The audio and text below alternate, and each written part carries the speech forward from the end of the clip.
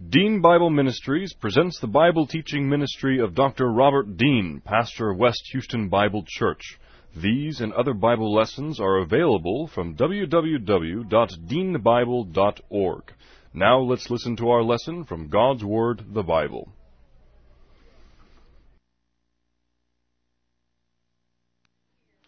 Okay, How shall a young man cleanse his way? By taking heed thereto according to thy word. Thy word have I hid in my heart, that I might not sin against thee. Thy word is a lamp unto my feet, and a light unto my path. Jesus prayed to the Father, sanctify them in truth. Thy word is truth. For the grass withers, and the flower fades, but the word of our God shall stand forever. Before we get started in the study of God's word this evening, let's bow our heads together and go to the Lord in prayer. We'll have a few moments of silent prayer so we can make sure we are spiritually prepared, and then I will open in prayer. Let's pray.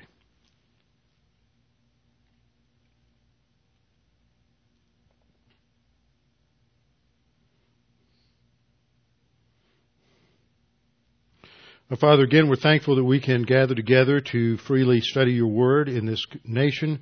Father, we continue to pray for the leaders in our nation. We pray for wisdom. We pray that you would foil those who would seek to make decisions and implement laws that would limit freedom and that would limit the initiative and opportunities that individuals can take to improve their lives and better themselves. Father, we pray for those who are seeking to change things in a positive direction, to be implementing laws and principles that are consistent with the Constitution. We pray that you would strengthen them and that you would bless their opportunities and their initiatives.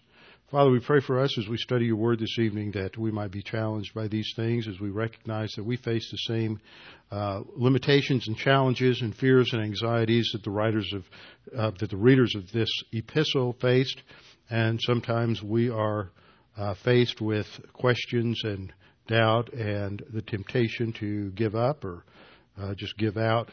And Father, we need to be reminded that we are in a race that does not end until you take us home, and that we need to continue to press on to the high calling that we have been given by virtue of our position in the Lord Jesus Christ.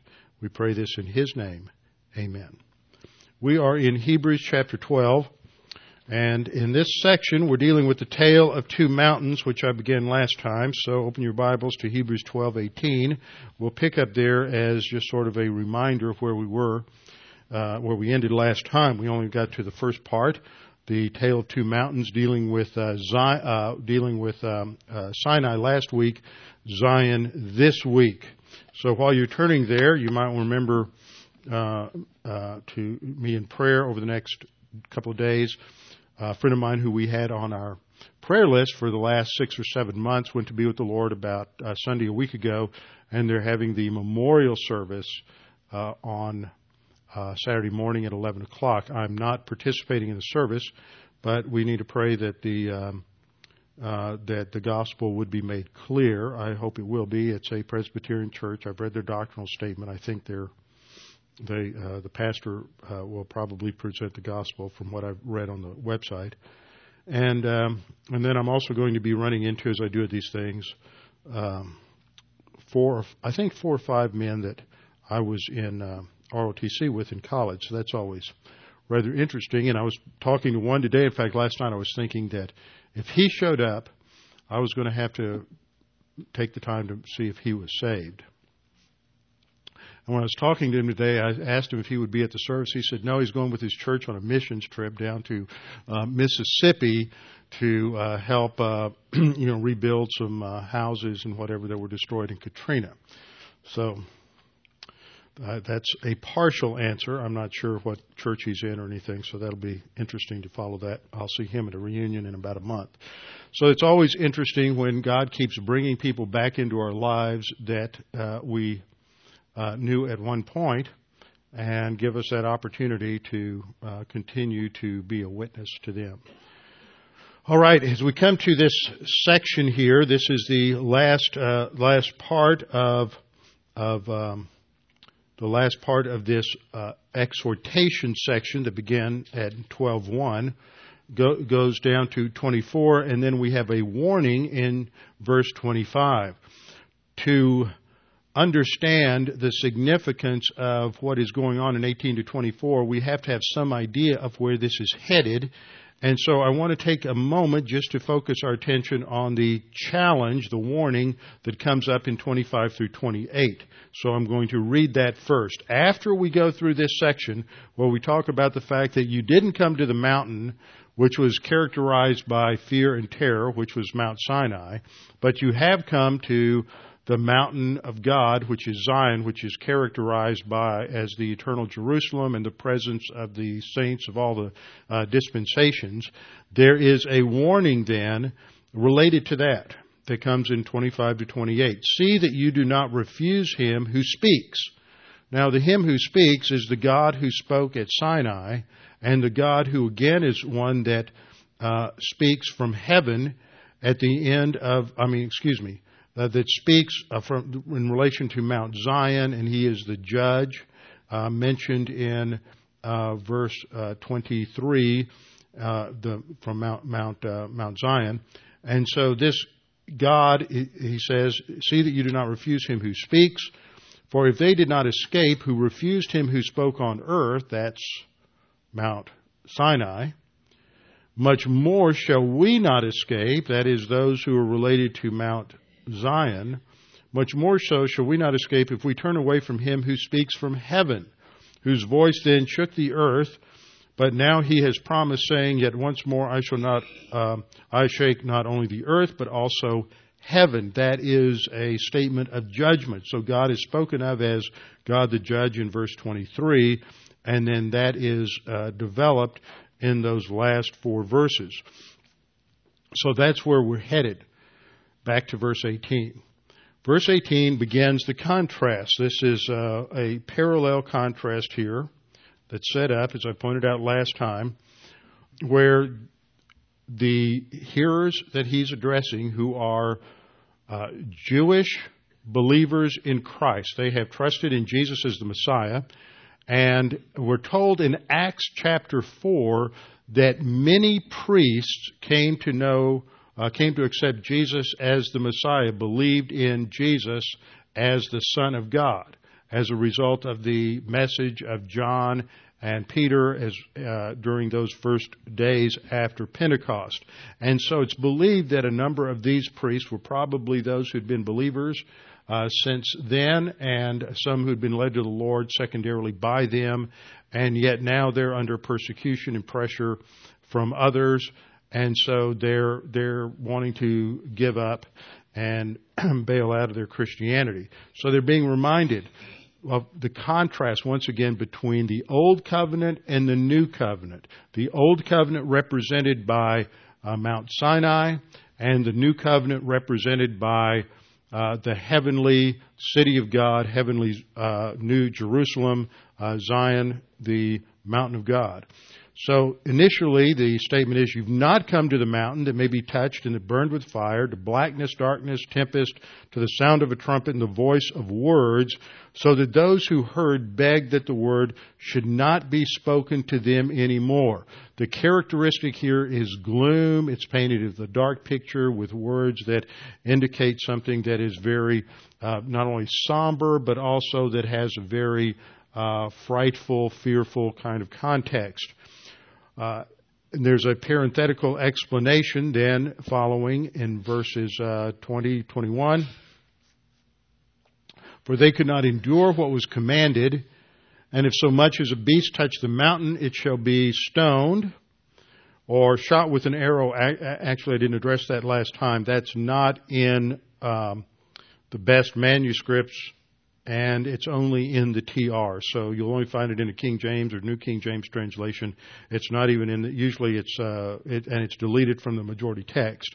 So all that you have there, if so much as a beast touches the mountain, it shall be stoned.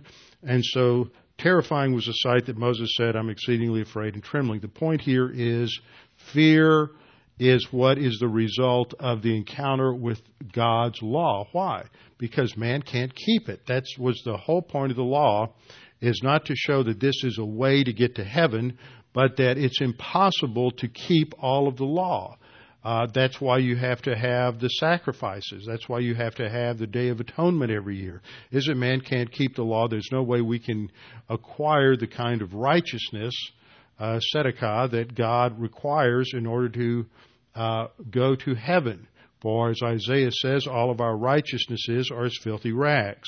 And then there's a contrast with Mount Zion, defined as the city of the living God, the heavenly Jerusalem. And so 12:18 focuses on that first mountain, the mountain of Sinai, where the Mosaic law was given. And then the next section focuses on the New Jerusalem. Now, the New Jerusalem is most fully explained in Revelation 21:9 through 22:5, which we covered just recently in our study of Revelation. Now, as just in terms of a summary of the section from 12:18 down through 21, there are 5 things that are mentioned there.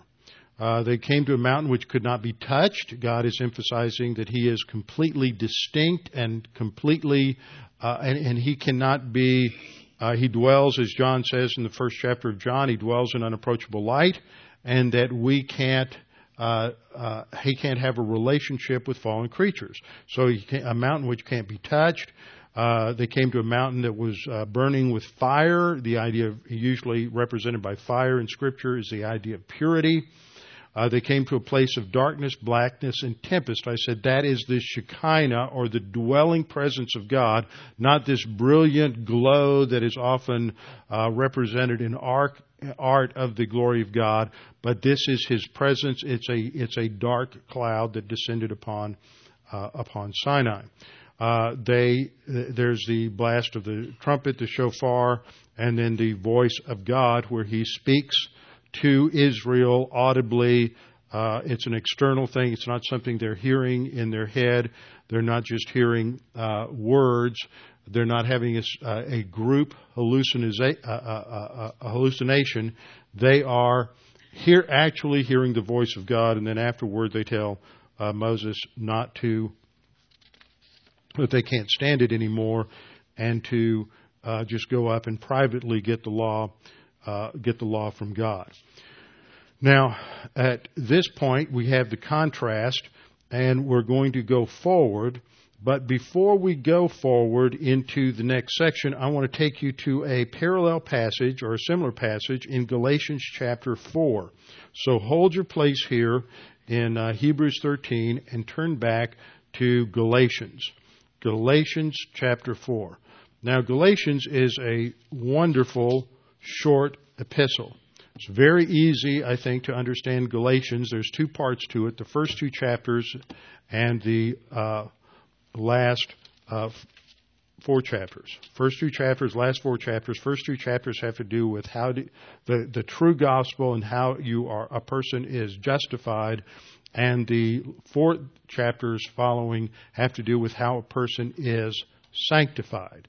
And the key verse in Galatians actually comes across in Galatians chapter 2, when the Apostle Paul says, Galatians chapter 3, are you so foolish, 3:3, are you so foolish, having begun by means of the Spirit, in terms of their spiritual rebirth, having begun by means of the Spirit, are you now being made perfect or complete? Whenever you see that word translated perfect in your Bible, most often it's from the teleos word group, and it means being made complete. And so Paul says, you started by the Spirit, are you now trying to grow by the flesh? And he draws that contrast between the flesh, which is the sin nature, or the just human ability to please God apart from the Holy Spirit, and the Holy Spirit. And so the problem that they faced was that there were these Judaizers that came in behind Paul and Barnabas when they made the first trip to southern Galatia, and they went to Iconium and Lystra and Derbe, and they were preaching the gospel in synagogues, and they had a number of people who trusted in Jesus as the Messiah. But then these Jewish antagonists came in behind him who were called Judaizers, and they said, it's great that you get saved by just faith in Jesus, but that's not enough to really experience the fullness of everything God has for you. And I state it that way because that's usually how you hear this kind of thing expressed today. You didn't get it all at the cross. You need to have a little fuller gospel. You need to get a little more of the Spirit, a little more of God or something. And so there's something you didn't get at salvation that you have to work for or earn or get through ritual or mystical experience or some other means. And what the Judaizers were saying is that you can get saved by faith alone in Jesus, but you're really not going to experience what God has for you unless you also are circumcised and enter into the Abrahamic covenant with God as a Jew. That's why they were called Judaizers, because they're bringing them back basically under the law as the means for spiritual growth. And so Paul sort of stops here with this terminology. Notice the key words here are spirit and perfect and flesh. And the next time you see those words appear together is in Galatians 5:16, when Paul says that we're not to walk by means of the flesh, but by means of the Spirit. Walk by the Spirit, and it is impossible for you to fulfill, there's that word again, teleao, to bring to completion the works of the flesh. So you have spirit, teleao for completion, and then spirit. And then he goes on to talk about the battle between the flesh and the Spirit and the importance of walking by the Spirit, who then produces the fruit of the Spirit in the Christian life. It's not by law, it's by means of walking by the Spirit. But he spends from 3:3 to 5:16 basically developing his argument of why the law can't produce spiritual maturity. And so he covers this and talks about justification by faith, and that we are justified by faith alone and not by the works of the law. That's the question he asked in Galatians 3:2. Did you receive the Spirit by the works of the law or by the hearing of faith? And then he develops that, and when he comes down to Galatians chapter 4, starting in verse 21, he's going to draw a contrast between law and grace, and he's going to use sort of an allegorical application from Hagar and Sarah. And in verse 21 he says, "Tell me, you who desire to be under the law," that's the Judaizers, those who were influenced by the Judaizers, those who think that in order to have the full experience, the full blessing from God, that you have to enter back under the law. He said, "Tell me, you who desire to be under the law, do you not hear the law? For it is written that Abraham had 2 sons, the one by a bondwoman, the other by a free woman. But he who was of the bondwoman," that's Ishmael, who is the son produced through Hagar, "he who was of the bondwoman was born according to the flesh." It was Abraham's attempt to fulfill the promise of God by his own efforts, apart from just being relaxed and trusting in God to provide what he had promised through Sarah. So Paul says he was of the bondwoman who was born according to the flesh, and he of the free woman through promise. God had promised Abraham he would give him a son through Sarah, and Abraham and Sarah tried to do it according to the flesh. And so Paul then says in verse 24, which things are symbolic. Actually, literally, it's which things are allegorical. So this is the only time where Scripture uses allegory, which is taking a literal event and then taking it to have a representative or symbolic significance. And he says, which things are symbolic, for these are the 2 covenants. The one from Mount Sinai, which gives birth to bondage. That is, the Mosaic law gives birth to bondage, because you become a slave to works. You become a slave to trying to please God, recognizing that at any moment you could commit some sin or some act for which you could not have forgiveness and for which you would have to pay eternal punishment. So that is, being under the law is related to bondage and slavery, and that is identified as Hagar. And then in verse 25, Paul says, "For this Hagar is Mount Sinai in Arabia, and corresponds to Jerusalem, which now is, and is in bondage with her children." Talking about the Pharisees and the Sadducees and the Jewish establishment in Judea that had rejected the free offer of grace through Jesus Christ. And then he says in verse 26, "But the Jerusalem above," so here we see two different Jerusalems, an earthly Jerusalem and a heavenly Jerusalem. He says, "But the Jerusalem above is free, which is the mother of us all. For it is written," verse 27, "Rejoice, O barren, you who do not bear, break forth and shout, you who are not in labor. For the desolate has many more children than she who has a husband." So this is where Paul is taking in verse 27 a quote from Isaiah 41 and applying it to the situation that it is God who is the one who produces life in the barren womb, just as he produces spiritual life where there is a spiritual death. And he then comes to conclude in verse 28, "Now we, brethren, as Isaac was, are children of promise." So church-age believers are children of promise because we are trusting in Christ and Christ alone for salvation, in contrast to the Judaizers who are trusting in the law for salvation or for sanctification. So what we see here is this contrast between the law, which is Mount Sinai, and the heavenly Jerusalem, which is going to represent grace because it represents the future destiny of all believers. And I pointed out when we studied through Revelation chapter 21 down through 22:5 that our destiny isn't in heaven. So we sort of muddy the waters when we say, when we die, we're going to go to heaven. Well, that's true because we're face to face with the Lord and we'll be at a heavenly destiny for a short period of time for the judgment seat of Christ and during the time that the tribulation is going on the earth. But then we return to the earth, and our present will be on the earth during the millennial kingdom, ruling and reigning with Christ.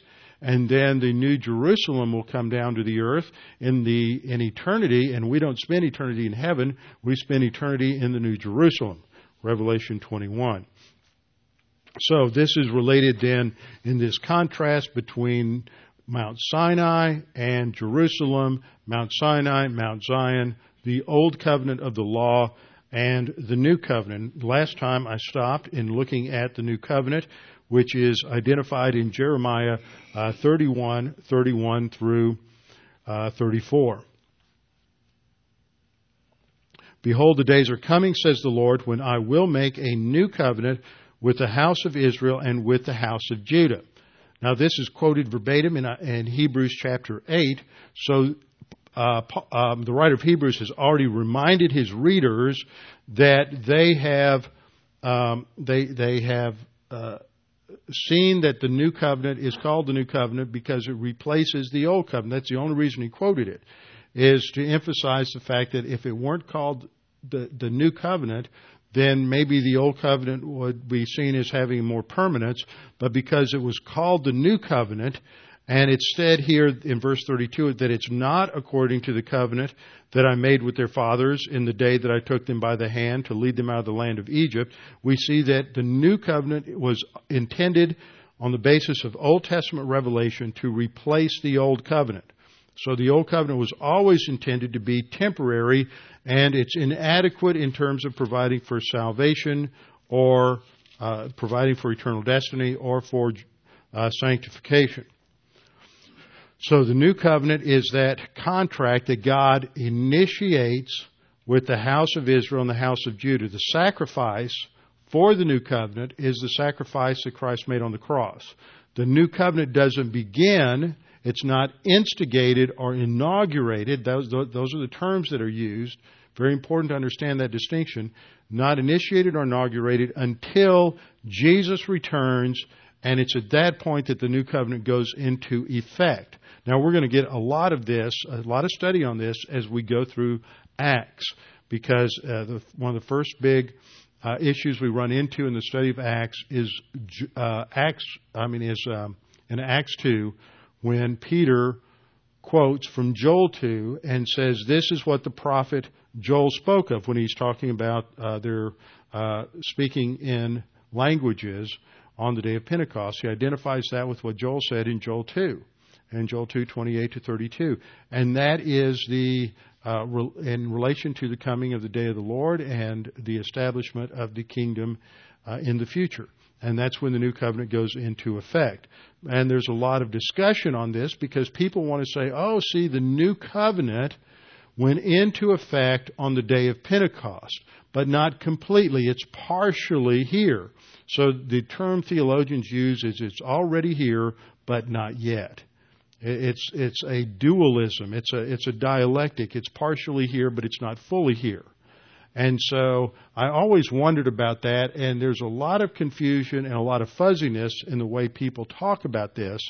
And they'll try to say, well, the new covenant is here partially because we see that there's a knowledge of the Holy Spirit and there's a forgiveness of sin, and so that part's here, but the rest of it's not.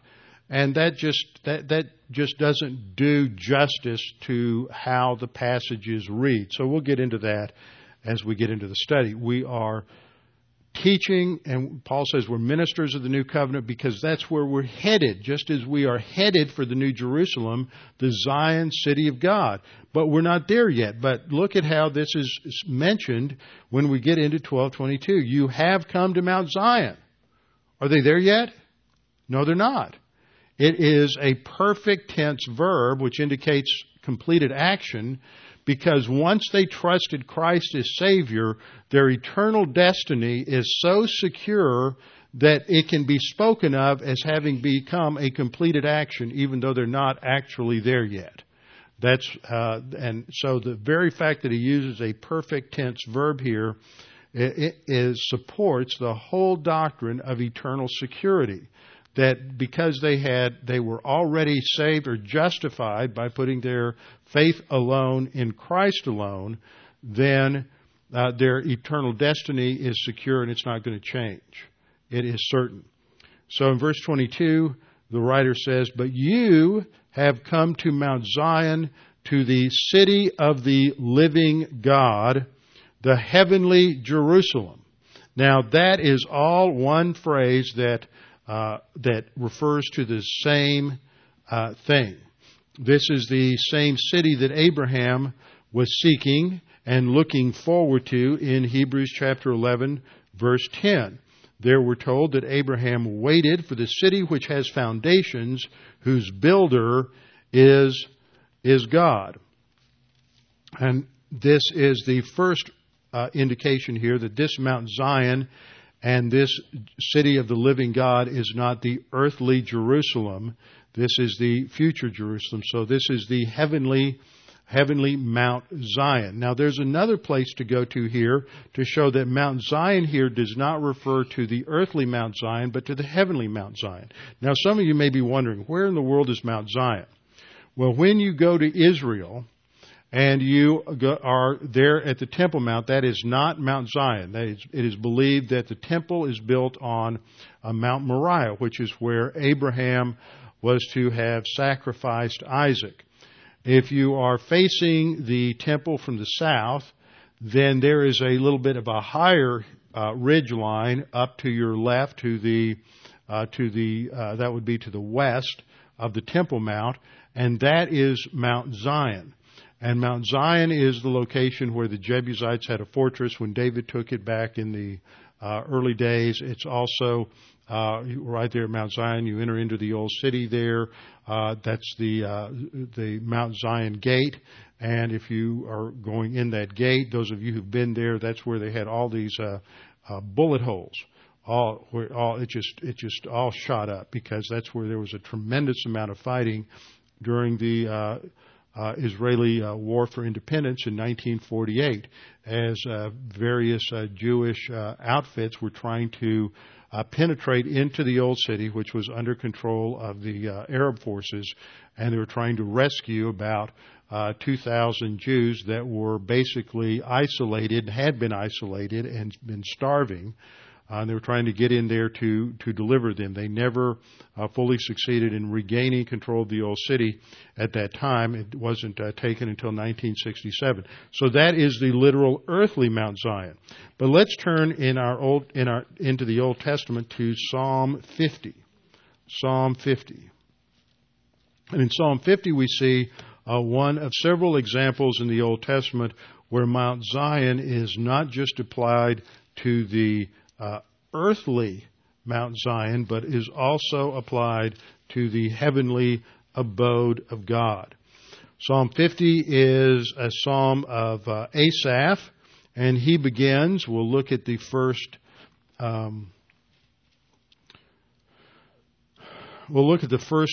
11 verses.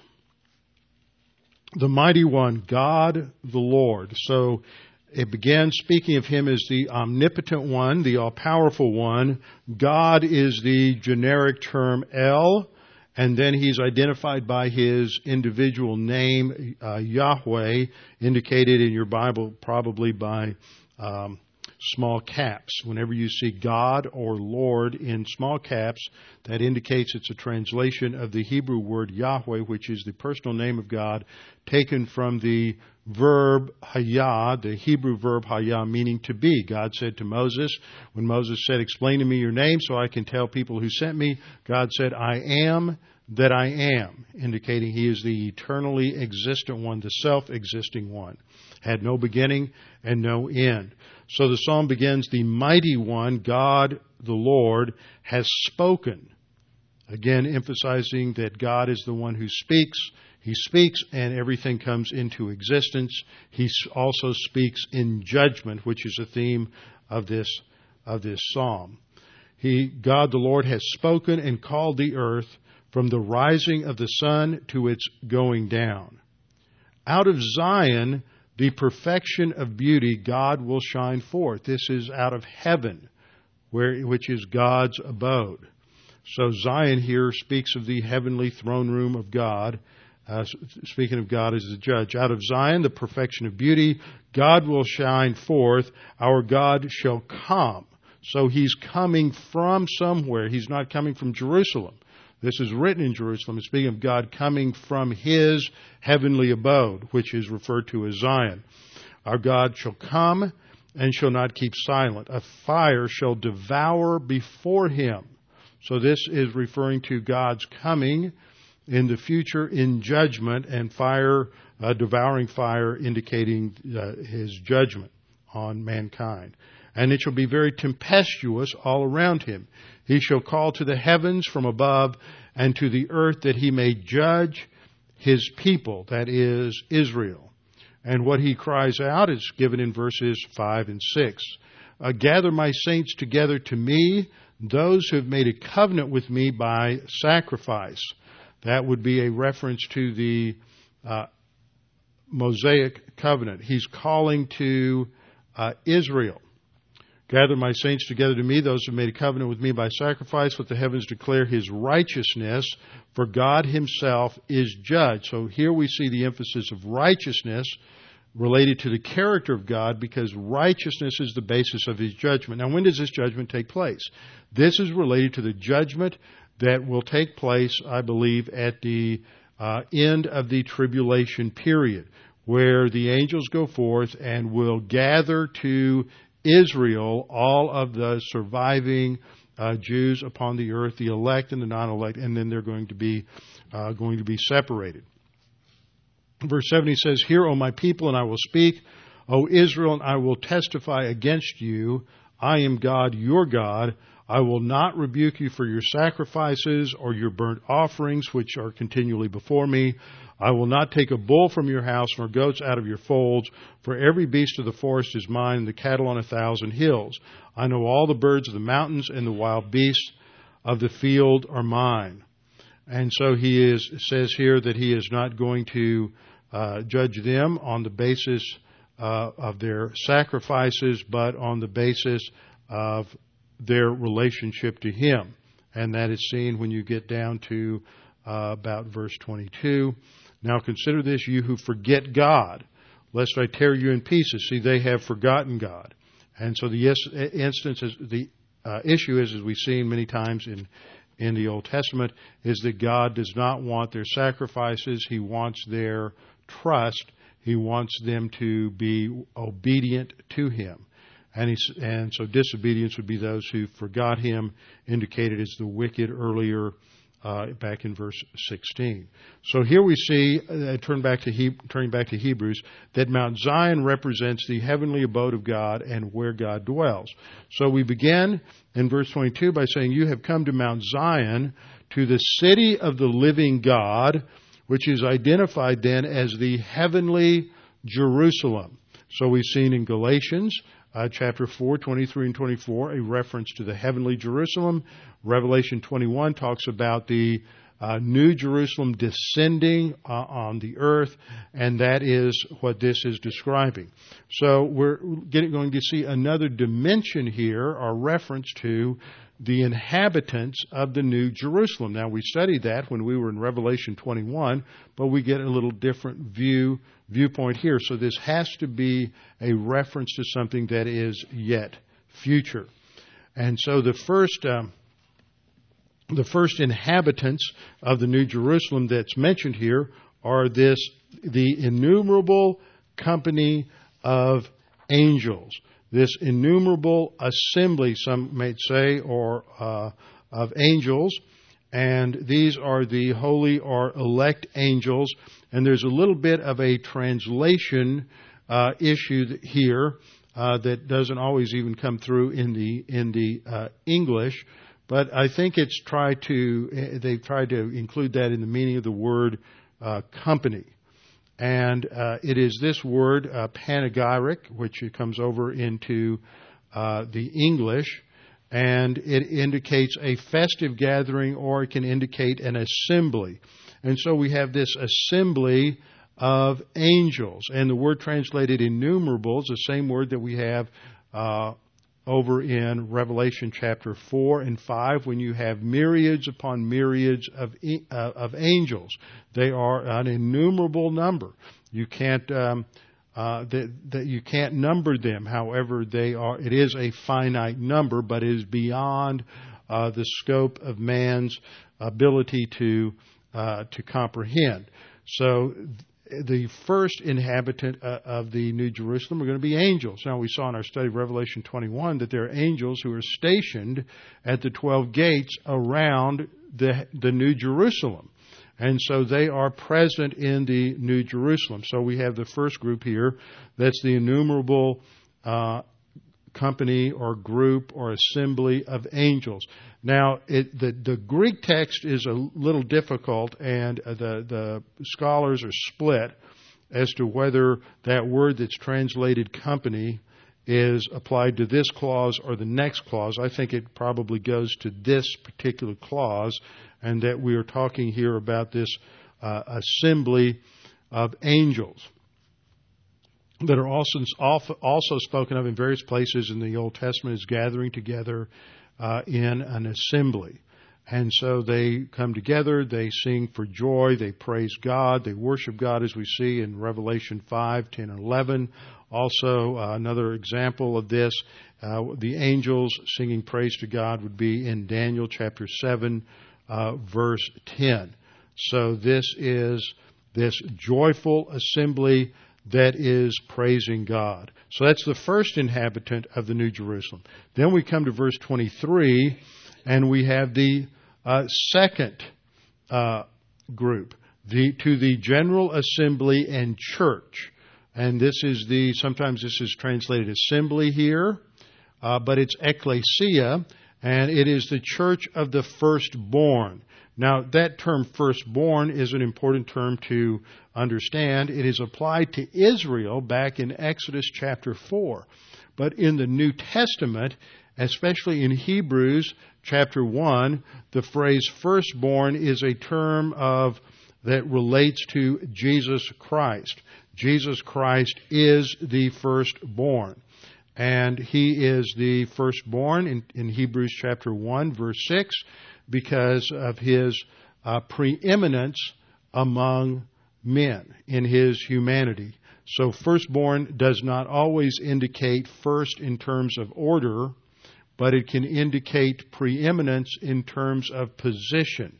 And so this word is used and applied to Christ in passages such as Colossians 1:15, 1:18, and Hebrews 1:6. And these refer to Jesus in terms of his preeminent position by virtue of his being the God-man and having died on the cross for our sins. So this first phrase, the general assembly and the church of the firstborn, is a phrase that applies to the same group. So not only are angels present in the new heavens and the new earth, but we also have church-age believers who are going to be present in the new heavens and the new earth under this category. So this is their presence. And then also we see as we look, let me go back to the previous verse, you have come to Mount Zion, that's a physical location, and within that location you have the angels, you have the church-age believers, and you also have God, who is the judge of all. Now, we saw in Revelation 21 that God the Father and God the Son, God the Holy Spirit, will take up residence on the earth during the new heavens and the new earth. The text in Revelation 21:3 says that there's no need for a temple in the New Jerusalem. The new heavens and the new earth. No need for a temple because God is taking up his abode with us and the Lamb. And so here we have a reference to God as the judge of all, who is living, who is present in the New Jerusalem. So we have the angels, number one. We have church-age saints, resurrected, rewarded saints in the New Jerusalem. We have God, the presence of God in the New Jerusalem. And then the next category says to the spirits of just men made perfect. And that, again, is the word teleos, the idea of already being made complete. So this is a description of Old Testament saints and tribulation saints as well. The church-age believers are in the category General Assembly and Church of the Firstborn, and then the believers from the Old Testament and the tribulation period are just men made perfect. Now, how do men become just? They become just only by receiving the imputation of righteousness. Genesis 15:7, God said that Abraham believed God, the Scripture says, and it was counted to him or imputed to him as righteousness. And this is repeated again several places in the New Testament and is a foundation for understanding that righteousness or justice is ours only by virtue of it being given to us as a gift by faith, not by works. And so Old Testament saints and tribulation saints are indicated here because they are not members of the church. That's only during this dispensation. They are indicated as just men made perfect. They have now entered into phase 3, glorification, and are present in the heavenly Jerusalem. Genesis 15:6, I think I said 7. Genesis 15:6 is the basis for understanding justification by faith alone. And then we have the presence of Jesus. Jesus, the mediator of the new covenant. So we have God the judge, being God the Father, and now Jesus, the mediator of the new covenant. So he is the mediator of the new covenant by virtue of his sacrifice on the cross, where he paid the penalty for sin, and that sacrifice is the foundation for the new covenant. And it is his death which is indicated by the word blood. Now, when we see this phrase, as I pointed out before, the blood of Christ, the shed blood of Christ, or we're saved by the blood, that is a metaphor in Scripture where blood represents something. Shed blood represents a violent death. And so blood represents death of some kind. And so when we read of the blood, and to the blood of sprinkling, it really speaks of a death that has occurred. And it's not Jesus' physical death that saves us from sin. It is His spiritual death. His spiritual death occurred when He separated judicially from God the Father. Scripture tells us that He who knew no sin was made sin for us in 2 Corinthians chapter 5. He who knew no sin was made sin for us, that the righteousness of God might be found in us. Now, Jesus does not become sinful. He is not corrupted by sin. He does not become personally sinful. He receives the imputation of our sin so that He can bear the punishment for us as our substitute, but He remains personally impeccable. He never sins. He just bears the penalty. It is a legal transaction where God assigns to Him our sin. Now that's very important to understand in terms of the parallel. Jesus, in terms of His character, never becomes a sinner. He never becomes unrighteous. In the same way that when we are justified and His righteousness is credited to us, we don't become experientially righteous, do we? We are still experientially sinners and sinful and fallen. We still have a sin nature and we are still corrupt. But legally we have been assigned His righteousness, so that it is His righteousness that's the basis for God's judgment of us, that He declares us to be just. Not because of our character, but because of Christ's righteousness. So if we flip that around, when Christ is on the cross, His character never changes. He remains impeccable or sinless. It is just that He is legally credited with our sin, so that He then pays the penalty for that. And that occurred in those 3 hours between 12 noon and 3 p.m. when darkness came over Golgotha and over the city of Jerusalem, so that men could not see Him suffering, bearing the penalty for sin on the cross. It's the only time He screamed out when He was on the cross, my God, why have you forsaken me? And it is during that time that He bore the penalty for sin. But He doesn't die physically. When it is over and the payment has been made, then Jesus died physically. That's not to say His physical death wasn't significant or didn't play a role, but it does, but not in our salvation. It's not His physical death that pays the penalty for sin.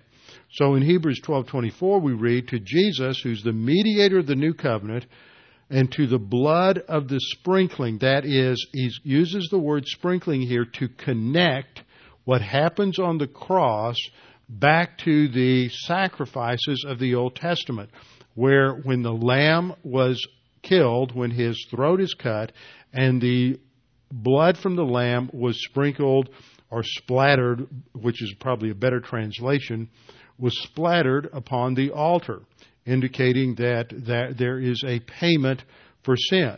And so it is the death of Christ on the cross that speaks better things than that of Abel. Now, it's interesting, he doesn't go back to Moses, does he? He doesn't go back to the sacrifices in the Mosaic Law. Now, we might think that's what he would do because he's contrasting Sinai with Zion. So why doesn't he go back to Moses? Why doesn't he go back to the Levitical offerings? Why doesn't he go back to all of those sacrifices or the Day of Atonement sacrifice that are within the Mosaic Law? Why does he go all the way back to Abel? The reason he goes all the way back to Abel is that's the first mention of a sacrifice in the Old Testament, and by going back to the very first one, he's including the entire sacrificial system that predated and anticipated the sacrifice on the cross.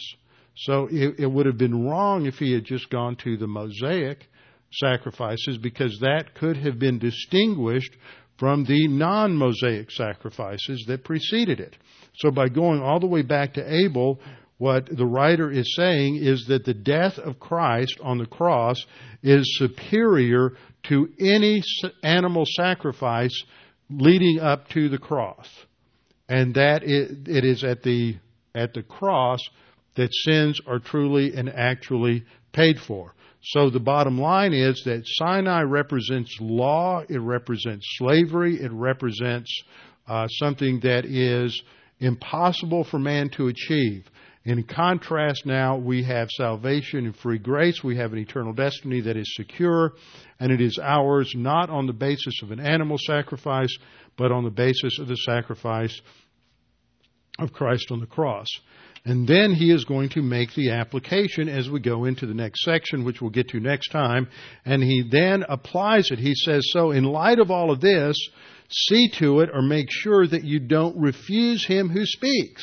Don't become negative towards God. Don't turn your back on God. When God commands, then we need to listen. And so do not refuse him who speaks, for if they did not escape, and they didn't, remember the Exodus generation was grumbling and complaining in the wilderness. And so because of that and because of their disobedience, because of the fact that when they got to Kadesh Barnea and they did not trust God to give them the victory in Canaan when they went in, that when the 12 spies came back, and only 2 of them said, yes, we can do what God said because God's going to fulfill His promise. The other 10 said, no, we can't because there's giants in the land and there's too many of them and they have fortified cities. That the people said, no, we can't trust God. So because of that, they went into the sin unto death. They did not escape the judgment of God. And so verse 26, we're reminded that God is going to bring ultimate judgment upon the earth. And this is the focal point of 26 down through verse 28. Then, in verse 13, we're going to go into the concluding exhortation, which begins with a series of commands. It's just a list of spiritual and moral imperatives that are to characterize the Christian life. And so we will come back next time and focus on the last part of Hebrews 12. Any questions? Jeff? When you talk about the imputation, it seems like you're saying there were 2 imputations, one judgment and then one sin. Or am I split? No. The imputation is that our sins are imputed to Christ, and then they're judged by God. He is judged by God. So the judgment's not an imputation. The judgment is on the imputation. You couldn't say that the imputation he was judged in our place, but he had to receive our sins to be judged. Right. The judgment is the condemnation or the legal penalty. The imputation is what Jesus receives from that God legally credits to him, so that then God can legally judge them. Right. Okay. Any other questions? All right, well, let's close in prayer. Father, thank you for this opportunity to study these things, to be reminded that we are the wonderful beneficiaries of grace. Your grace has supplied so much for us. It's given us a salvation based not on works, but on faith, that we receive salvation by faith alone, not by the works of the law. And Father, we are also sanctified. Our spiritual growth is also on the basis of faith, not on the basis of works. Father, we pray that you would challenge us with this challenge that the writer of the Hebrews gave to his readers, and that we might be reminded that we are to continue to live in light of our future destiny and the fact that there is accountability for us at the judgment seat of Christ. We pray this in Christ's name. Amen.